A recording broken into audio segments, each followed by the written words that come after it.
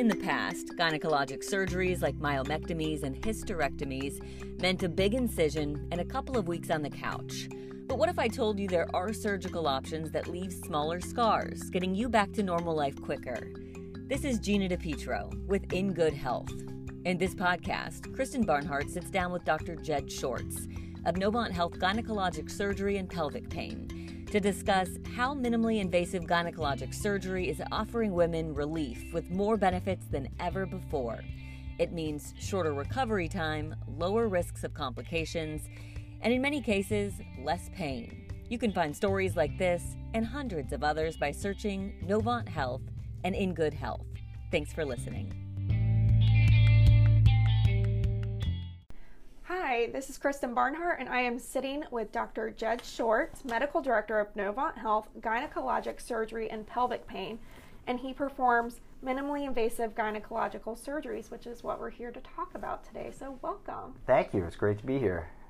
So when people hear minimally invasive, what does that mean? Because surgery can scare people like crazy and the recovery. So what does minimally invasive actually mean?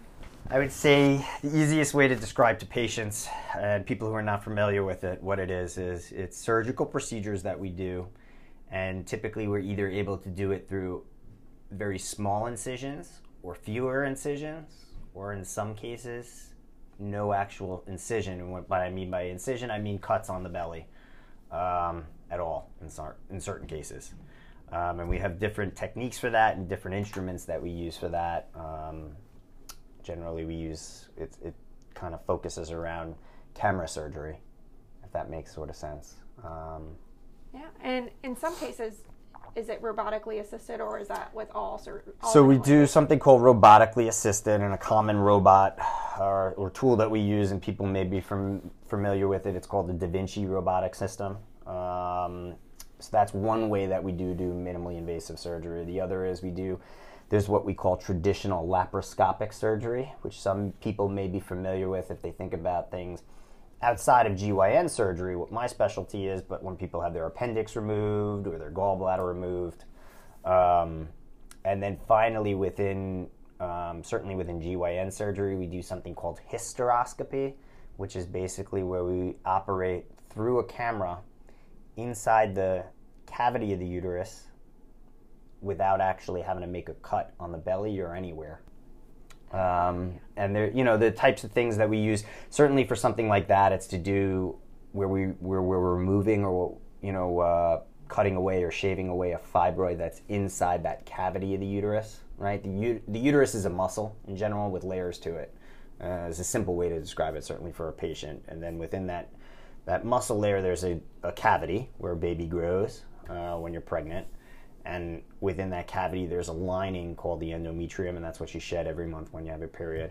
Now, fibroids are what we call, they're typically benign, 99% of the time, especially in a younger reproductive aged woman. There's very rare cases of something being more than it being benign, meaning not a cancerous mass there. And they can really occur in any location in the uterus, on the surface of the uterus, in the muscle of the uterus, or even sometimes in that cavity. And depending on where it is, we can use different kinds of surgery, whether it be like hysteroscopy that I described, or laparoscopy, or robotic laparoscopic surgery to either remove the fibroid itself, or do a hysterectomy procedure where we remove the uterus. In addition to fibroids, what are some other reasons that women might consider minimally invasive gynecologic surgery? There's a whole host of them. I mean, the biggest things that we're talking about removing some sort of mass. So whether it be the fibroids or whether it be doing a hysterectomy to remove the uterus because the patient may suffer from heavy periods for one reason or another. It may be due to fibroids or another reason. Removing masses or cysts on the ovaries where it's needed, where it's indicated to do so. Certainly in the conditions such as endometriosis is another one where we often operate, whether it be to do a hysterectomy or to remove a cyst of endometriosis within the ovary, or if we even have endometriosis implants inside the pelvis. And I know you've explained fibroids and what those are in layman's terms where people like myself can actually understand them. Mm-hmm.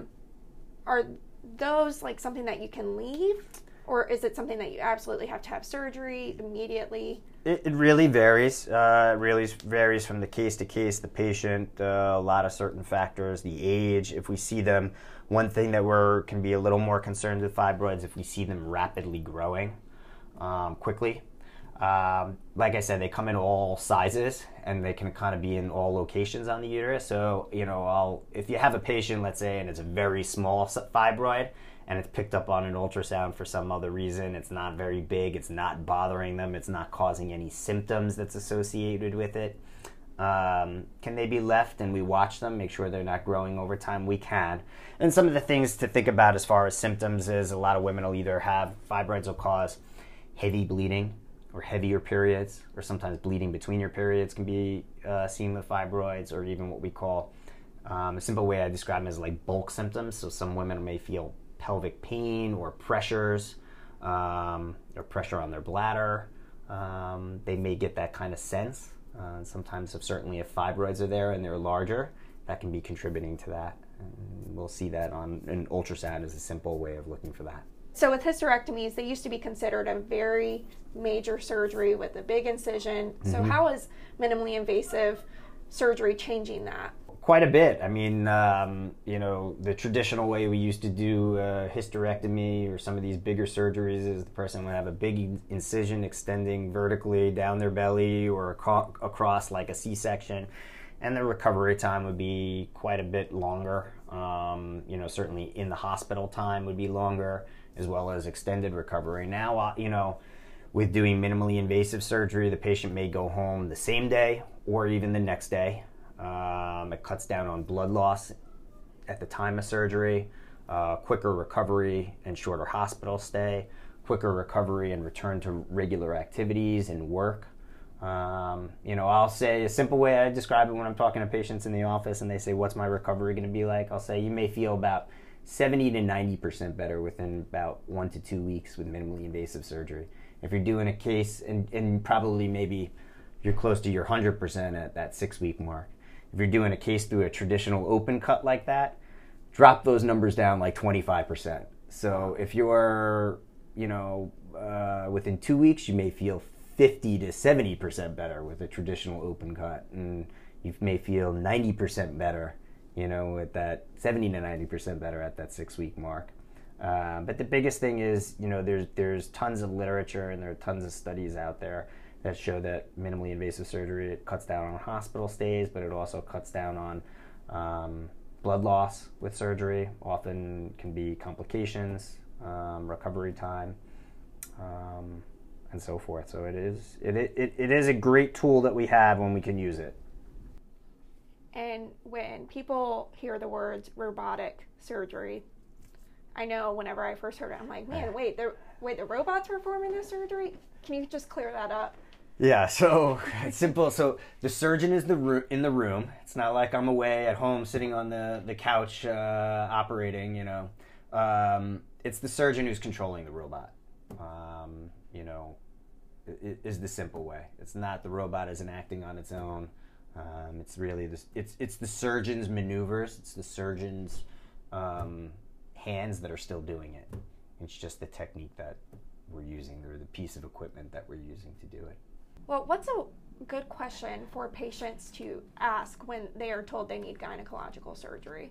I think a good question to ask your doctor or your surgeon is if this case is amenable to being done minimally invasive surgery, and certainly if they feel that it is, if they're comfortable doing it that way, and if not, if they have somebody that they recommend who may be able to do it that way.